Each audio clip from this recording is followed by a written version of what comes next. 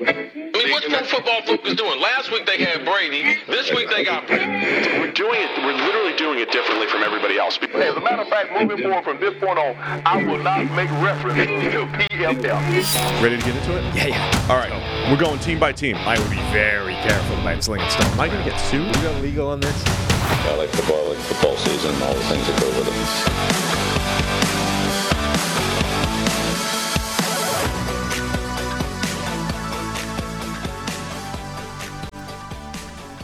In what felt more like a war than a football game at times last night, we saw what should have been the best Thursday night football game we've seen in years end up as just another Thursday night football game, as seemingly everybody of consequence got hurt in the game. The Bengals end up falling by a score of 20-34 to the Baltimore Ravens, but the injuries are all anybody's going to be talking about, Brad. We're going to hit that today.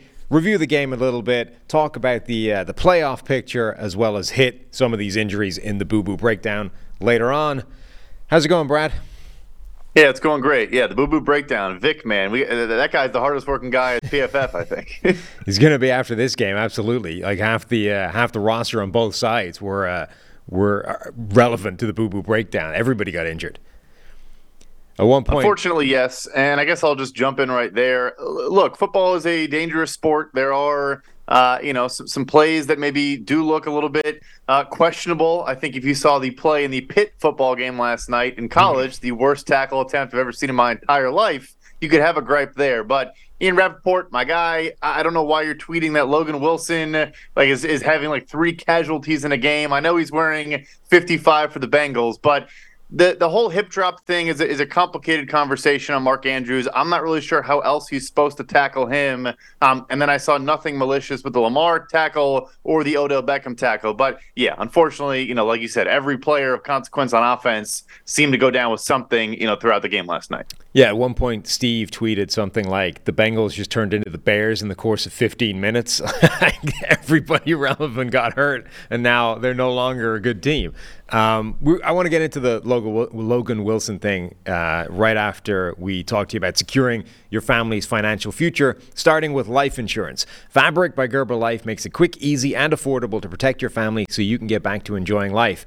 Fabric was designed by parents for parents to help you get a high-quality, surprisingly affordable term life insurance policy in less than 10 minutes. Fabric has flexible policies that fit your family and your budget, with quality policies like $1 million in coverage for less than $1 a day. Get your personalized quote in minutes and then apply when it's convenient for you. It's all online and on your schedule. You could go from start to covered in less than 10 minutes with no health exam required. Join the thousands of parents who trust Fabric to protect their family. Apply today in just minutes at meetfabric.com/PFFNFL. That's meetfabric.com/PFFNFL. MEET fabric.com/PFFNFL. Policies issued by Western Southern Life Insurance Company, not available in certain states. Prices subject to underwriting and health questions. Yeah, the Wilson tackle on Mark Andrews was interesting to me because I was trying to work out why those tackles happen in football so much and don't in rugby. Rugby league has banned the hip drop tackle as a concept, right? But generally speaking, it's not a tackle that happens all that often in rugby union anyway. I can't remember, forget the hip drop part of it, I can't remember the last time a guy hurt his ankle because his ankle got trapped under the tackler in rugby. It just doesn't come up. Part of that, I think, is definitely because way more often a guy is, the tackles are heading towards each other, right? There's a much smaller instance of both the guys running in the same direction, which is where they were here. But I think there's also something to rugby kind of deliberately sliding down the legs rather than hanging on midway and then swinging your body, which is where it gets into trouble. So I kind of agree with you where there's definitely some hip drop tackles in football that are bad and honestly are no different from the horse collar that they outlawed years ago. Dallas's Roy Williams used to be the horse collar was his thing, right? He'd grab hold of the guy in the back, ride them down, break their ankles, essentially. That was the way that tackle was going. That's why they banned it. The hip drop is effectively exactly the same thing. You're just starting from a lower point. Instead of going up at the neck, you're grabbing them around the waist, but the the mechanism is the same. You're jumping on the back of their ankles as you're tackling them. That's where the injuries are occurring. This, I don't think, was even necessarily that. He just kind of, in the course of tackling him, swung around and ended up trapping his ankle under him. So it is an unusual mechanism when it happens like this. The ones that are not like really bad and clearly, against the sort of the spirit of it almost. This is just some weird function of tackling in football that doesn't seem to happen in, other contact sports. Yeah, the interesting thing here, too, is I think, because we've taken launching away from tackling, when, again, like we're not like pro-injury or pro some of the gnarly hits that happen in football, but I think when I was growing up, why you probably wouldn't see this is because guys would just launch forward. And, of course, you can try not to lead with the crown of your helmet. You can make sure it's shoulder first and you are launching forward appropriately, but you're going to get, when a guy leaves his feet in that manner, you're still going to get some, not targeting, but, defenseless receiver or unnecessary roughness or various different calls. And so it almost, to me, this obviously wasn't a sack, but I think you've seen a lot of quarterbacks get rolled up on and have ankle issues because now these defensive linemen are saying, all right, if I launch forward, I might get a body weight call against me because I kind of lose control when I launch forward. So I'll grab the guy and just pull him on top of me. But that's when you then twist the lower extremities and things like this happen. So it's just like, it's kind of impossible right now to have a way to tackle where you're not probably going to get penalized. I agree. I'm not even sure I would put this in the hip drop category. I think we've seen worse instances for sure. It's tough. Like, we don't want to see the best players in the league leave, but defenders have to be able to tackle the offensive players. And it's a struggle right now. Yeah, there's something with the kind of swing, the torquing around of the guy's body that causes this kind of tackle versus just dropping down and and finishing the tackle. Like there's some times where the differences between football tackling and rugby tackling are because of the yardage. You don't want to, giving up yardage is more important at the contact point in football than it is in rugby, where it doesn't really it doesn't change anything other than giving them a little bit of go forward momentum. This, I don't think, was one of those situations, though. I think a rugby tackle finishes this play in exactly the same yard marker as the hip drop type of tackle or the swing thing did. So I don't think that explains what was happening with this one. I think it's just there's some mechanism whereby that like swinging of the body is causing these ankles to get crushed underneath and injuring guys. And I don't know if they're going to go the way. I think definitely they should outlaw the type of hip drop tackle that is effectively just a horse collar but lower down. But even if they did that, I don't know if this tackle qualifies. I'm really not sure it does. Yeah, no, I'm with you. I get that it looks like the beginning of that type of mechanism of how he approached it. But like you said, there's a swinging element to where like you use all of your momentum to kind of swing forward and then pull back. And that's what causes, the lower extremities kind of get trapped underneath you. I don't think it's really what happened here with Logan Wilson. It's just tough. I mean, Andrews is a massive part of this team, obviously kind of going off of that. Obviously, injuries abound for both teams, and losing Joe Burrow potentially at 5-5 for a couple of weeks versus the 8-3 Ravens, might make it harder for them to make the playoffs. But if Mark Andrews is out for the year, it was good to see Odell Beckham Jr. look like himself through most of this game. Obviously, Zay Flowers making plays. Nelson Aguilar keeps kind of popping up and splashing here and there. You did get a Bateman touchdown as well, but not having the number one focal point receiving target for this team of Mark Andrews, like I do think Baltimore right now for me is a top 5 team in the NFL, number 2 team in the AFC behind Kansas City. Frankly, I think it's not even really close. I'd say Miami now is probably number 3 in that conversation, but not having Mark Andrews come playoff time is brutal for the Baltimore Ravens to deal with. Yeah, absolutely. And who knows what OBJ's injury is going to be like. I mean, it felt a little bit like the Super Bowl, where he was absolutely crushing it. And then as soon as he's back looking 100%, we're going to take away his ACL. Like, this looked like OBJ, old OBJ, like actually making plays, looking like 100%, and then immediately shoulder injury out of the game, on the sideline. So hopefully that's not going to be a long-term thing because, yeah, they might be able to offset the loss of Mark Andrews if Beckham is going to be back at full speed. Zay Flowers' numbers weren't good in this game, but like multiple big plays sort of taken away from him by penalties, negated by penalties. And they haven't, I don't think, massively expanded his route tree or anything, but he showed the kind of plays he can make from a limited route tree, only they don't show up in the stat sheet because they were penalties. And the officiating is another thing that came out of this game. It was horrendous. I mean, they were like, not even the letter of the law. Just if you are even touching a defender or a receiver, we're going to throw pass interference on this. Like, what are we doing with some of these calls?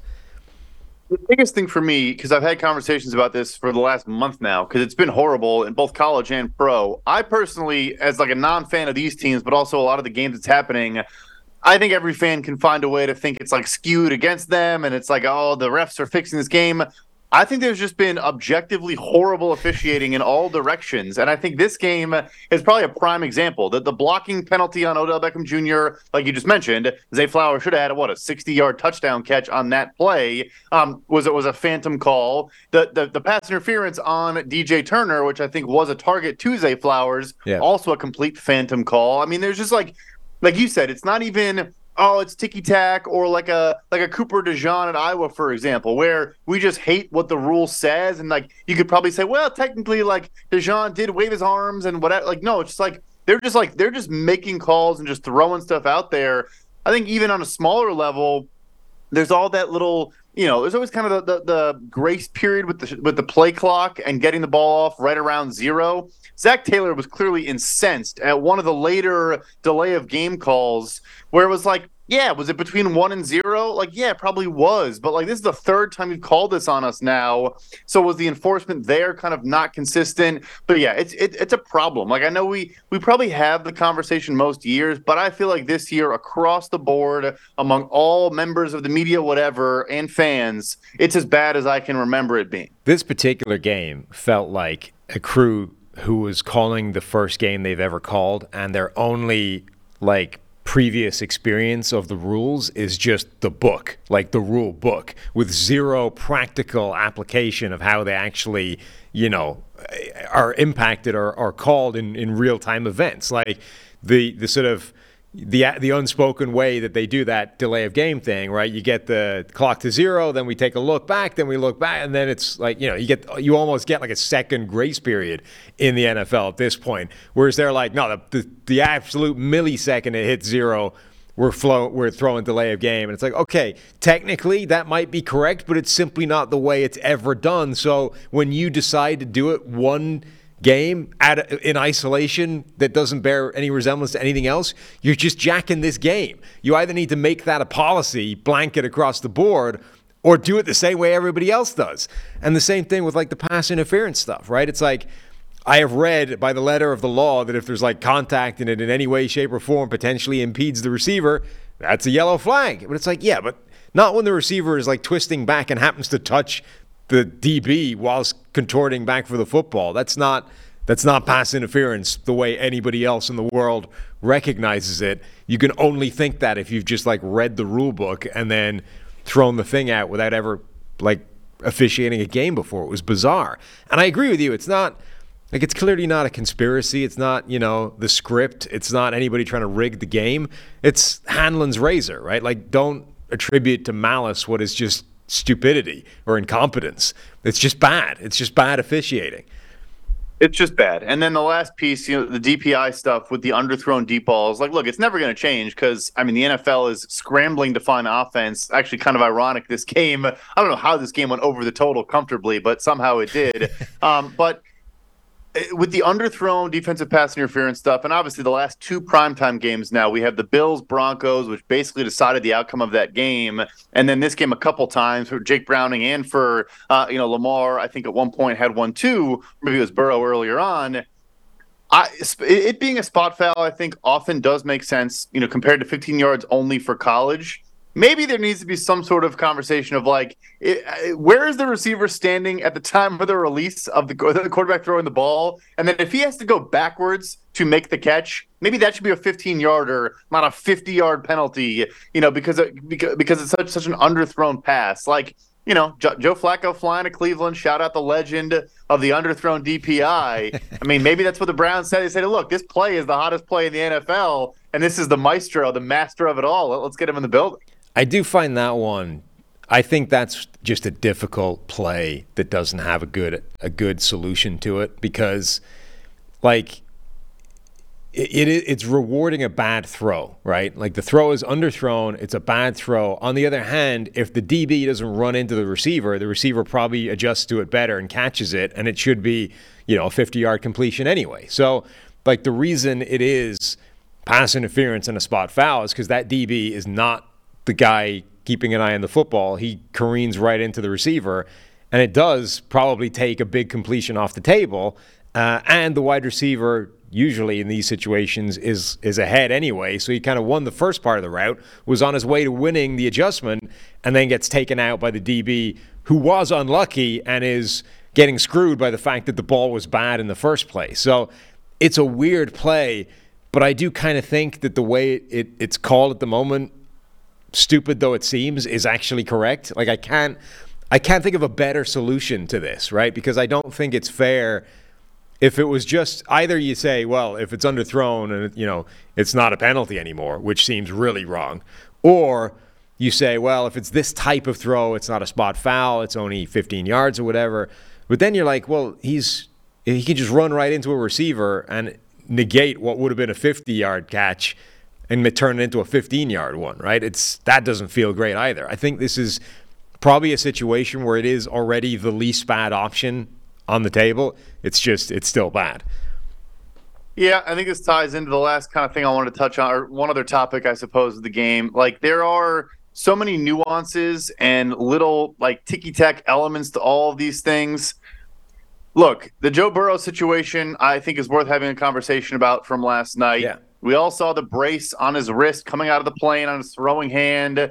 The Bengals deleting that tweet, I think, probably doesn't help the situation in any way, shape, or form. But I thought Mitchell Schwartz, friend of the pod, made a great point. Like, if Joe Burrow was listed as full participant the entire week, like, would people really have made this massive deal about it? Also, sorry if you can hear the landscaping going on in the background over here. But anyway, like, probably not, right? If it's okay, well, yeah, Burrow's dinged up, but he's fine. He's a full participant. He's not getting, like, extensive treatment. And then the game comes on. I thought he had a couple nice throws. He zipped the ball to Tyler Boyd on that touchdown drive. He was kind of behind on a bunch of throws, though, too, early in that game, particularly over the middle, just not a ton of velocity and, like, a step behind his receiver on, I would say, 3 or 4 different throws. But I do wonder, there's now reports that there are investigations going on into the Bengals, and should they have disclosed this and all of that. But tying back to the whole, like, ticky-tack nature, guys, every single player is probably hurt to some degree at every moment of the NFL season. Are they getting minor treatment here and there for bumps and bruises and twists and turns? Like, yes, probably. So I know with gambling now, integrity and all that is very complicated. I don't have a bet on this game, but if you had the Bengals, I understand why you'd probably be frustrated. I noted, the Amazon Prime broadcast themselves promoted a parlay with Joe Burrow's passing touchdowns as one of the legs of the parlay. Like, it's difficult, but it's very, very tough to kind of, I think there was a lot of hindsight analysis. I think Florio may have had the Bengals money line in that game. That's what it felt like. But anyway, it's tough. It's tough. Yeah, Schwartz was making the point that, the rule. So everyone's like, oh, this is against the rules. Well, it might not be, right? Technically, the rules are you essentially need to appear in the injury report if practice is affected, right? So if he was a full participant all the way through the week, if practice was affected and or if you received official treatment for whatever the thing was, right? So if you were a full participant all the way through the week and they didn't do anything to you, the fact that you are hurt is irrelevant. That's not something you have to report, that my wrist is sore if none of these things were impacted, right? So it isn't necessarily against the rules. Now, the fact that he had some sort of brace on it and the team deleted that tweet is maybe suggesting that he did receive some treatment for it, and that would be a violation of the rules. But, like, just because we saw him rock up with something on his hand and then his hand was hurt doesn't mean anybody did anything wrong in terms of hiding injuries or yada yada. And it is completely unrealistic to be like every single thing any player is dealing with needs to show up in the injury report, because everybody's dealing with something at this point in the season.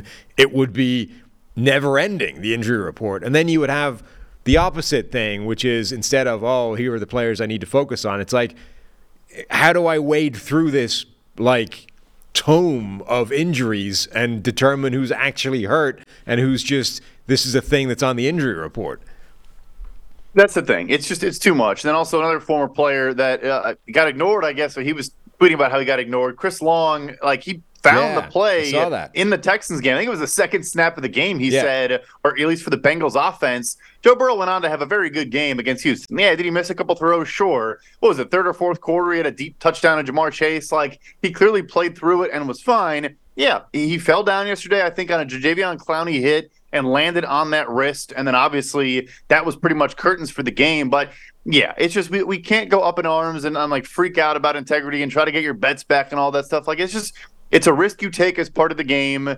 There are certainly probably cases where it's, like you can fairly question what's going on and be frustrated. And this might be one of them. But a guy wearing a compression sleeve on a plane to keep down swelling, whatever. Like, that's probably happening on every single plane on every single weekend of every single football game. But this is the inevitable, like, shitstorm of the NFL getting into bed with gambling companies. Like, this is part of the reason they didn't ever want any part of this and wanted to stay as far away as humanly possible from any reference to gambling or any of this stuff. Now you have official sports betting partners of the NFL. Like, this is what you run into. Like, you're going to cause these types of problems where people don't want to give you the benefit of the doubt anymore because you have a vested interest in this stuff. Now, it might not, again, Hanlon's razor, right? Were they corrupt or were they just incompetent? Like, I would tend to assume incompetence rather than corruption. But this is the type of problem that this creates. Last piece I want to touch on here, just get back to football a little bit, is the Ravens safety trio now with healthy Marcus Williams the best safety unit in the NFL? And if yes, like, by what margin would you say they are?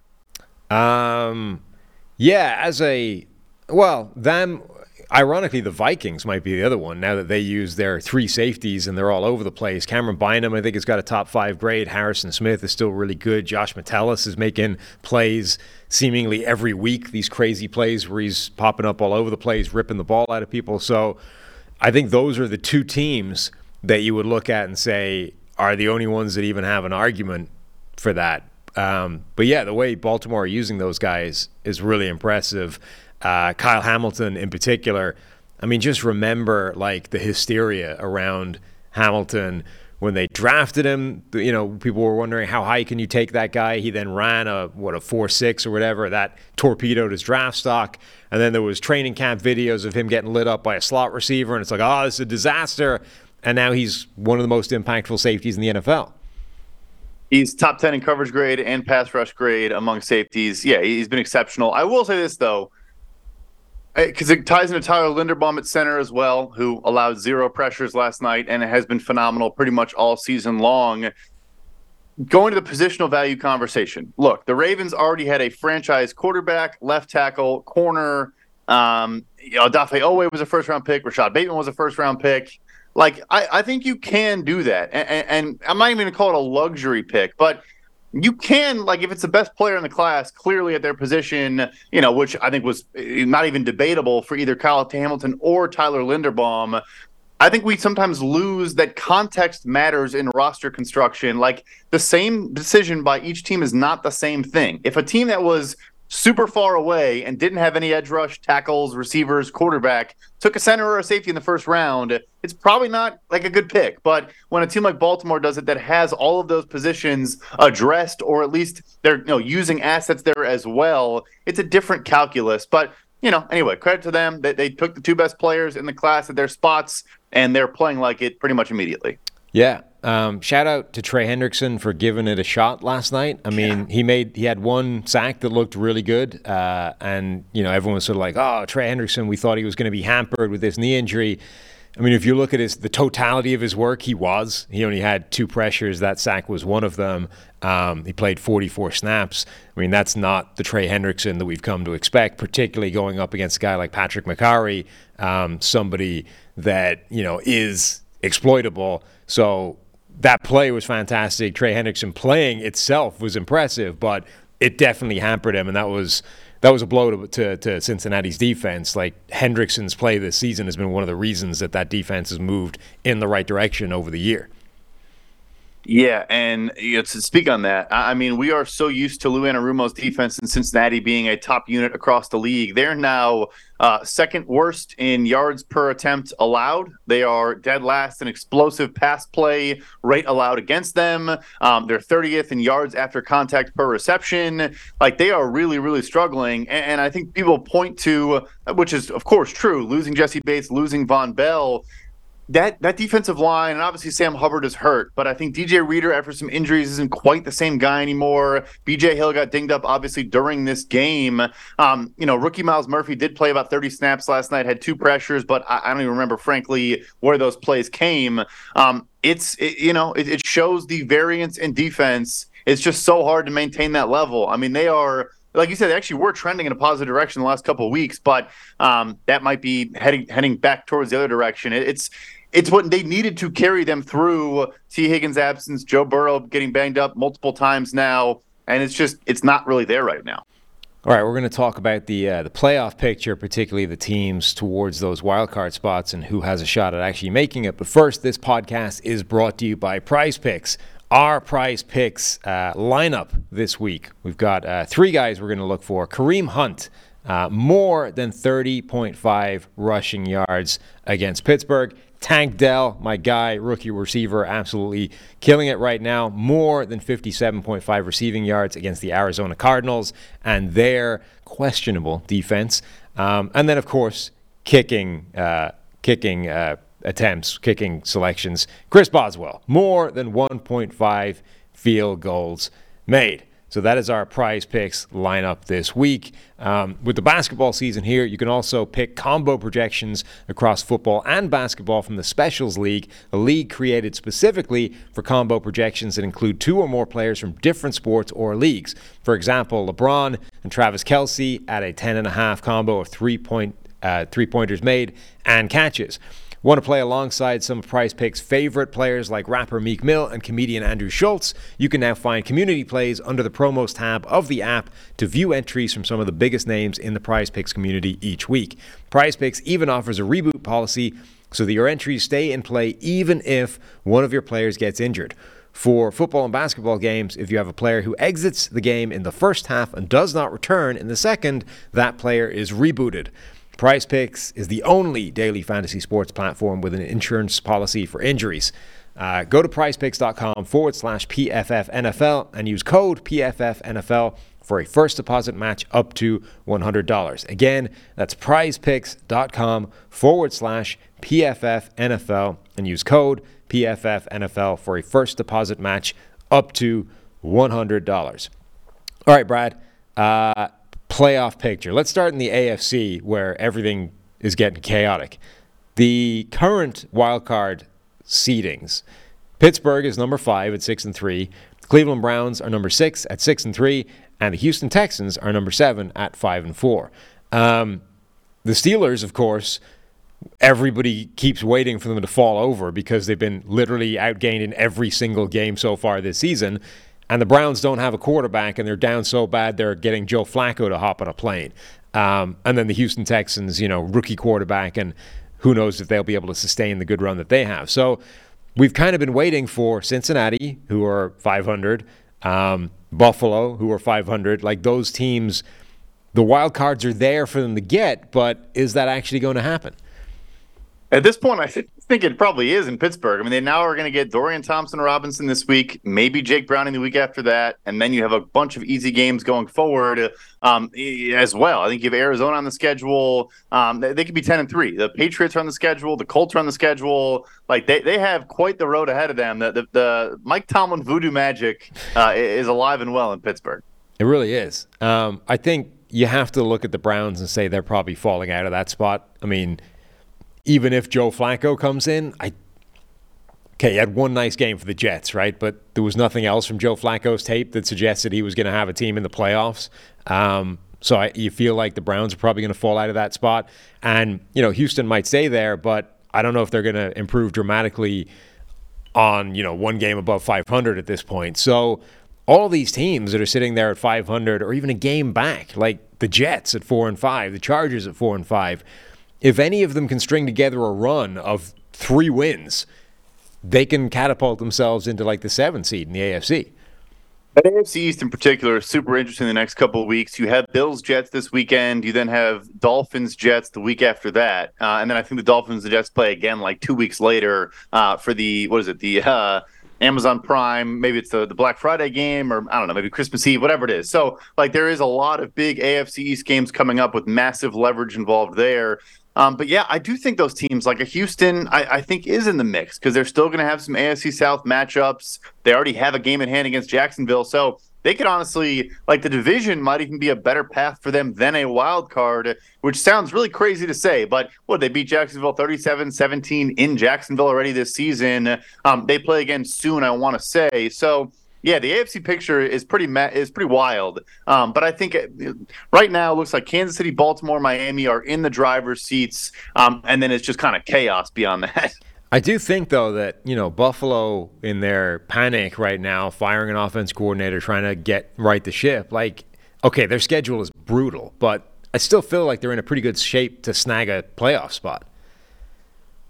Probably should be. I don't know. I just like you mentioned the offense. The thing for me is since week 5, and they've played in this span, the Patriots, Giants, Buccaneers, and another bad team I'm forgetting are dead last in the NFL in EPA per play allowed. Like their defense is a problem right now, and I'm not really sure how it could get any better. I guess if Von Miller, just hits the fountain of youth and gets healthy and starts playing like old school Von Miller, but I don't know. I'm not super bullish on Buffalo. Obviously, the most stable thing is offense, and their offense has been good. So I probably shouldn't say that. But yeah, as every quarterback across the league gets hurt more and more, particularly in the AFC, it probably does open up that window for Buffalo to sneak in as the wild card team that absolutely no one wants to play come January. Are there any of the teams currently sitting in first place in their division that you think could drop out over the course of the season?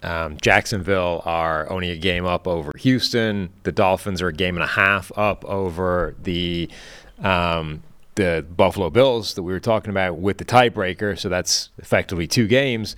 And then you have Baltimore now, 2 games clear of the Steelers and the Browns, and then the Bengals dropping off. I think the biggest one for me is, which shocks me to say, is Jacksonville. I really do think they have an issue. Shout out Mina Kimes had a good tweet talking about how like some OL metrics aren't really capturing how much of a struggle it's been for Jacksonville right now because Trevor Lawrence's average time to throw, I think, is second fastest behind Tua. I looked at our metrics. They're a little bit different. I think they're like right now, what she highlighted was between 2.5 and 4 second dropbacks, looking at, pressure rate, pass rush win rate, all that stuff. I mean, she said per her, what she was looking at, they were dead last. I think on our metrics, they're second to last or third to last. So, like, they really cannot hold up. And you've had 2 opponents now back-to-back weeks say, if you cover the first read for Trevor Lawrence, you can stop this offense. And I'm not sure that was a dig at Trevor or a dig at the, pass protection, maybe a little bit of both. But it's a problem. And then I think their defense is playing pretty well, but they're kind of a pass funnel now. They're great against the run. They're still not particularly good in coverage. I think that's the one. And Houston winning their division after we thought they were probably going to have a top 5 pick going Arizona would be pretty awesome. Yeah, it would be crazy. Okay, let's move to the NFC. The current division leaders, the Eagles at 8-1, the Lions at 7-2, the 49ers at 6-3, and the Saints at 5-5. And then you have the wild card spots currently occupied by the Seattle Seahawks, also at 6-3, the Dallas Cowboys at 6-3, and the Minnesota Vikings at 6-4. The Josh Dobbs-led Minnesota Vikings. So, same kind of idea with the AFC. The teams on the bubble are looking to get into those playoff spots. They have a tougher grind. They are all 2 or 1.5 games back from these teams currently sitting in the wild card spots. This looks like a more settled playoff picture than the AFC. It come across as a bold prediction because it's listed right now, but I think it actually is. I think the playoffs are going to be exactly what it just looked like right there. I think every single team is in the seed they're going to be in. Maybe Dallas jumps ahead of Seattle because I'm a little bit concerned about Seattle right now, and I cannot wait for Dallas at New Orleans for like a 40-10 win in the wild card round. That'll be a fun one. Nice. Do you think that the Vikings could actually overhaul Detroit? Because their schedule is still an absolute cupcake, and then they have the 2 games against Detroit. I mean, if they are able to win one of those, they've got a good shot. If they win both of them, I think they could absolutely leapfrog Detroit. Entirely possible because this Lions defense, you really have Aiden Hutchinson and Aleem McNeil kind of doing all the work right now up front. They have some good rotational pieces, but they're asking rotational players to be high-end 50-snap starters, and it's just not working right now. And then the loss of Emmanuel Mosley on the back end. Obviously, I love their safeties trio, and Brian Branch and Cam Sutton's played well. Thought he had his worst game of the year last week, but like they are a defense that I think can be taken advantage of against good opponents. And I think Minnesota, even with Josh Dobbs, especially if you drop in a Justin Jefferson, are going to be able to score on that team. And then, Christian Darrisaw, Brian O'Neill against an Aiden Hutchinson. I'll take that matchup if I'm Minnesota. So I want to say yes, but I don't know. At the end of the day, I do think the talent disparity leans fairly in Detroit's favor. But yeah, I guess I shouldn't rule it out. I mean, Minnesota, like you said, both games in hand. However those swing could determine the division. Yeah, I mean, to be clear, I think the Lions are a better team than Minnesota, and probably by a significant margin. But when you look at the schedule, I mean, Minnesota's hardest game this season, they've already got out of the way, and they won it, right, against San Francisco. I guess Philadelphia as well, you could argue. But the Lions still have a game against Dallas coming up. The hardest game on Minnesota's schedule remaining looked like Cincinnati, but they might not have Joe Burrow at that point. So then you're looking at Denver, Chicago, the Vegas Raiders, the Bengals potentially without Joe Burrow. We have a Green Bay game in there, and then those two games against Detroit. I mean, there's nothing there that isn't winnable from Minnesota's point of view, and they may end up going into those games with Detroit. I mean, they might have jumped them at that point in the season, and then if they can split the series, they're there. Good point. That'd be incredible. Josh Dobbs winning a division for his third team in the last 6 months is the storyline this NFL season needs. The third team within this season would be insane. Yeah. And then, okay, so what else do we think? Looking at the teams outside of the picture jumping in, there's nobody, right? I mean, the Bucks would be the closest one because they're the only team. They're the only they're the only non-playoff team that's within a couple of wins of the playoffs because that division stinks. Yeah, the NFC South is, funnily enough, is probably still wide open for every team besides Carolina. I mean, Atlanta obviously trending in a horrible direction right now, but all three of those teams, per the great work that Timo Reeskate does in our power rankings, the Saints have the easiest remaining schedule in the NFL. Falcons have the third easiest schedule remaining in the NFL. And the Buccaneers have the fifth easiest schedule remaining in the NFL. So, I mean, a lot of that is obviously playing each other because that is the worst division in the league this year. I think it's still going to be New Orleans, even if we get some more Jameis, 3 touchdown, 3 interception type games. I still trust them the most in that division. But, yeah, Tampa or Atlanta winning, I guess, is not out of the realm of possibilities. I just think it doesn't really matter who wins that division, come playoff time. Right. The other question, obviously, is, 49ers or Seahawks within that division. They're both tied at 6-3 right now. The 49ers showed last week they are still the 49ers, certainly when they have their healthy playmakers back, whether it's Trent Williams, Deebo Samuel, or the combination of both of them at the same time. That made them look like a completely different outfit. It feels like that 49ers team wins the division comfortably. If they get injuries and they're forced to be the other team, the team that lost 3 straight, maybe we have a different conversation. But if they stay healthy, I think they should win the division, right? I wanted to believe in Seattle maybe making the jump. I mean, folks who listen to the forecast know that my biggest bet of the offseason may have been Seattle, plus I think it was 550 to win the NFC West.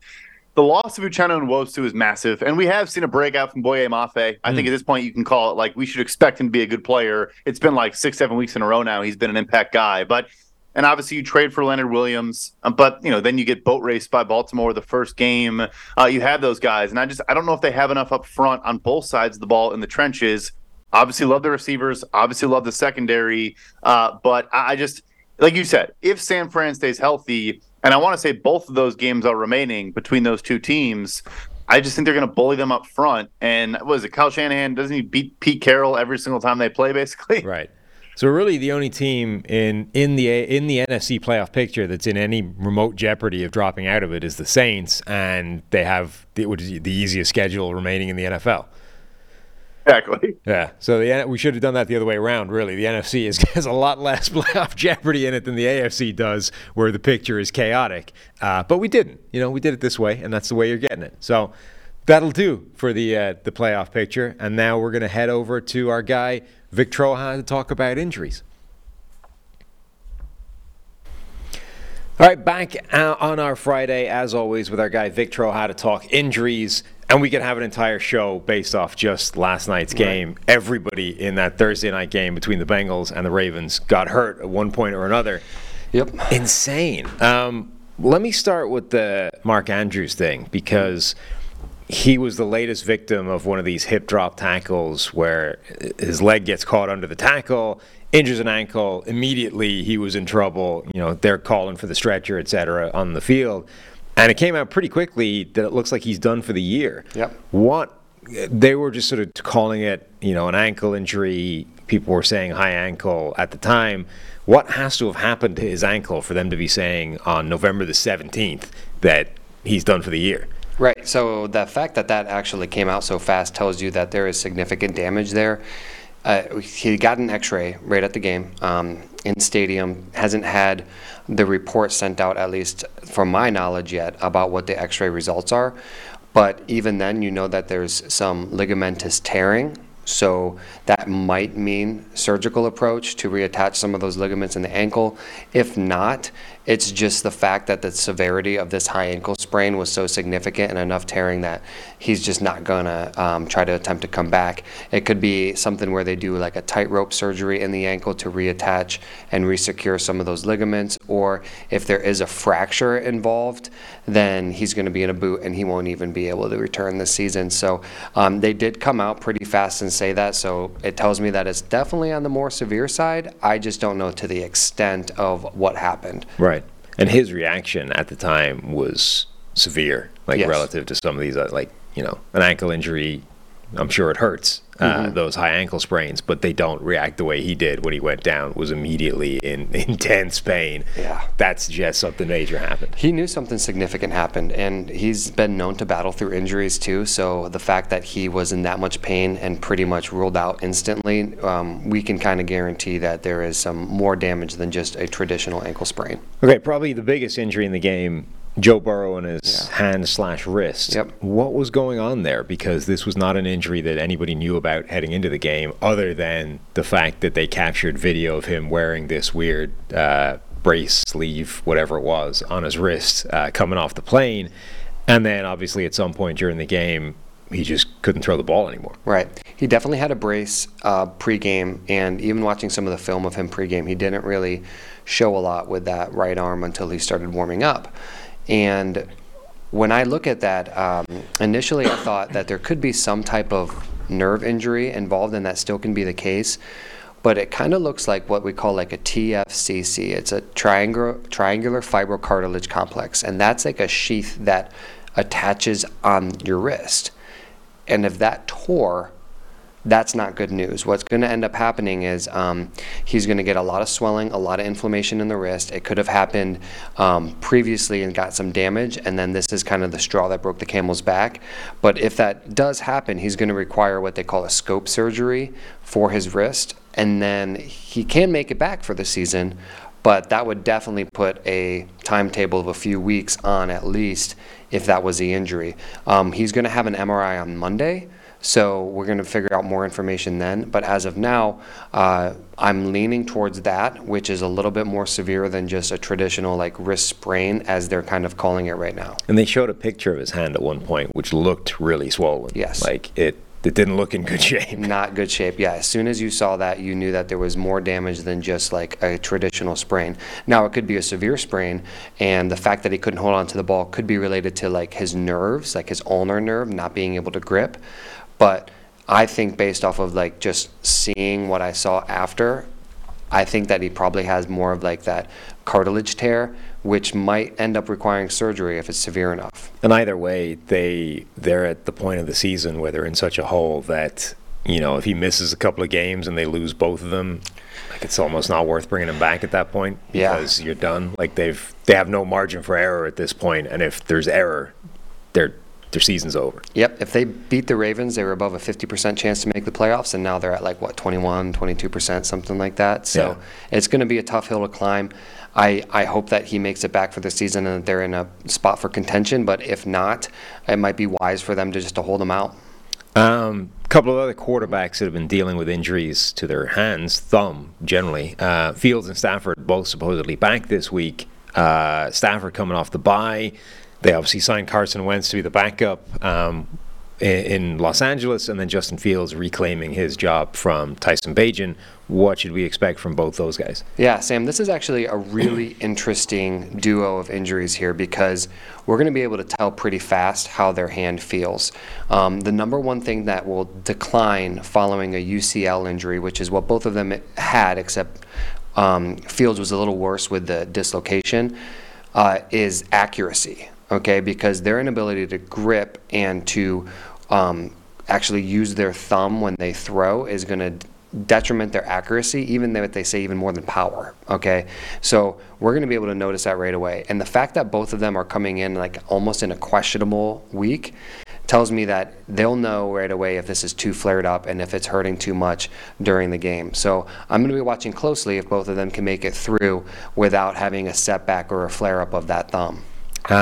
We also are getting Devin Achane back, possibly Justin Jefferson as well. I saw some video of him warming up, going through some drills. Looked fine, but obviously that's not 100% go with that hamstring. So what should we expect for both those guys? Yeah, so Devon Achane, he's very interesting because his style of play is fast, quick twitch, cutting, and having an MCL injury relies a ton of that. That's on the middle part of your knee. So he's going to be doing a lot of lateral movement. So we're going to see how that really holds up. I wouldn't be surprised if he has a little bit of decrease in productivity just coming off of that. Normally they say there's about 11% dip in running back productivity after an MCL injury. So he might have that, but he also might be on a snap count limitation. Okay, Mostert's still there, and so he might just be kind of eased back into things. I wouldn't be surprised if we get a good taste on like how he's really feeling though after he tries to break off a couple of those long runs that we're used to seeing. I don't want to spend a lot of time talking about Deshaun Watson, but I do want to just ask, how much is the current injury, this new fracture, how much is that affected by like, the mess that his shoulder has been for this entire season, effectively? Yeah, I don't think because this isn't like, I mean, this wasn't the injury the whole way, and they made it like this is a new thing. He's fractured this bone that wasn't what the injury was to start with. But how much was this impacted by all of the messing around with his shoulder so far? That is really hard to tell. But normally when you see some type of like fracture, it usually doesn't play a part in like a previous injury to that area. For him, I'm really surprised that he's been battling this same shoulder issue week after week, and then it just so happens that same shoulder is now developed a fracture. It's just kind of interesting to me. And now the part of the shoulder that's fractured is like his actual socket in the back. Now, I did laugh because somebody said, it might have even been his agent, that like his shoulder would just fall apart if he I don't know medical terminology that well, but I don't think his shoulder is going to fall apart. But I do think that it means that it's unstable and that there's a chance of like dislocation or more severity of the fracture. Well, it was supposed to be a displaced fracture, right? It was. Yeah. So which means that if he got hit again, the joint isn't as secure because the socket was fractured, which means that there could be a chance of posterior dislocation of his humerus. That still wouldn't disintegrate a shoulder or whatever. But I do think that, obviously he's done. He'll be fine starting next year. I think the surgery is going to be well in hand by the time the season starts. I don't think that it really played a significant role in what happened previously. Then on the bright side, if they go in for surgery and he elects for just like, whatever they can find to clean up, right? They might do as well overhaul the whole thing while you're in there. Might do some rotator cuff repair. Yeah, absolutely. And then also like just bouncing back to Justin Jefferson real quick because we hopped over him with the hamstring. I do think like he's going to, if he plays, he like we talked about, he needs to be that 100%, and being in a limited practice, that means that he might not have tested a certain couple traits that he needs, like for example like a full sprint or some of the agility work that he really wants to push. He's got to test and be completely okay with that. Now what he reported is he's feeling a little sore afterward. Now, is sore just because you haven't worked that muscle as much, or is sore like a pain? So I'm really interested to see if he comes out and plays following that remark. I don't see him coming in and then just being full go, so I'm sure they're going to keep him on a snap count. But even though if he feels 100%, they might just try to limit that just for risk of injury. And then the last player to talk about, going back to the Browns, Nick Chubb had a second surgery on his knee. Is that an indication of bigger problems, setbacks, or is that just part of the process here? Well, you remember initially when he got injured and they were like, well, it wasn't actually as bad as we thought. Right. Well, now that the surgeries happened, it kind of came out. So initially, his first surgery was his MCL, his meniscus, and his medial capsule. So all on the inside of his knee, middle part. That all got repaired. What they had to do is they had to wait for now that surgery is starting to heal. And that already sounds bad. Oh, that itself, I know. It's just like, well, geez, that's a lot. So he had all of that done. And then he had to repair that, get some healing, get the swelling down, and now he's going in for his ACL. So this is going to be the ACL reconstruction, which makes it just that straight operation of just the ACL and not the other mess, but it also allows for him to not have the amount of swelling if they would have done everything at once. But then you remember, this counts usually 9 months from now, right, not 9 months from his first surgery. So this is going to be interesting to see how he does when he returns at the beginning of next year, because we're going to start counting this timeline from his surgery coming up. And, exactly when he's cleared to return, we don't really know, but I think that, continuing to track his rehab is going to be important. What is the impact on rehab when you're dealing with like multiple things at the same time? Because presumably with an ACL, once the surgery's done and it's strengthening, then you have a very specific rehab program to sort of strengthen everything around the ACL, and like it's one thing you're dealing with, right? Right. When you have the ACL in addition to the MCL and the meniscus and all the other crap that they tidied up, like now the entire knee needs, how does the rehab get impacted by now everything needs to be worked on? Yeah, to sum it up in a simple way, it's about like dynamic stability. So when you have multiple ligaments that are torn, and especially to the significance of this, you're going to have to really, really work on stabilizing that entire knee dynamically, meaning through movement sideways, forward, backwards, jumping, everything.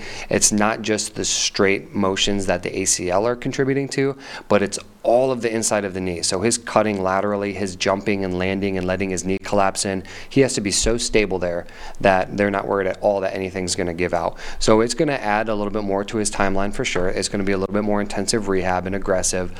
That's why I'm just kind of interested to see, like, come next year, are we going to look at him and he's going to be the same player? Is he going to still be in rehab? Is he going to miss training camp? It's just going to be interesting. Right. So it does lengthen the actual timeline for rehab, as well as presumably increasing the volume of stuff you have to do whilst you're rehabbing. Right, yeah, like you said, like just his first surgery itself sounded pretty crazy. Yeah. And then you're adding the ACL repair and all the rehab that would be associated with that. Yes, there is overlap to some of that, but this extent of it just greatens because of the magnitude of that injury. All right, that'll do it for our boo-boo breakdown, the injury breakdown with Vic this week, and that'll do it for the PFF NFL podcast this week as well. We will be back on Monday. Talk to you then.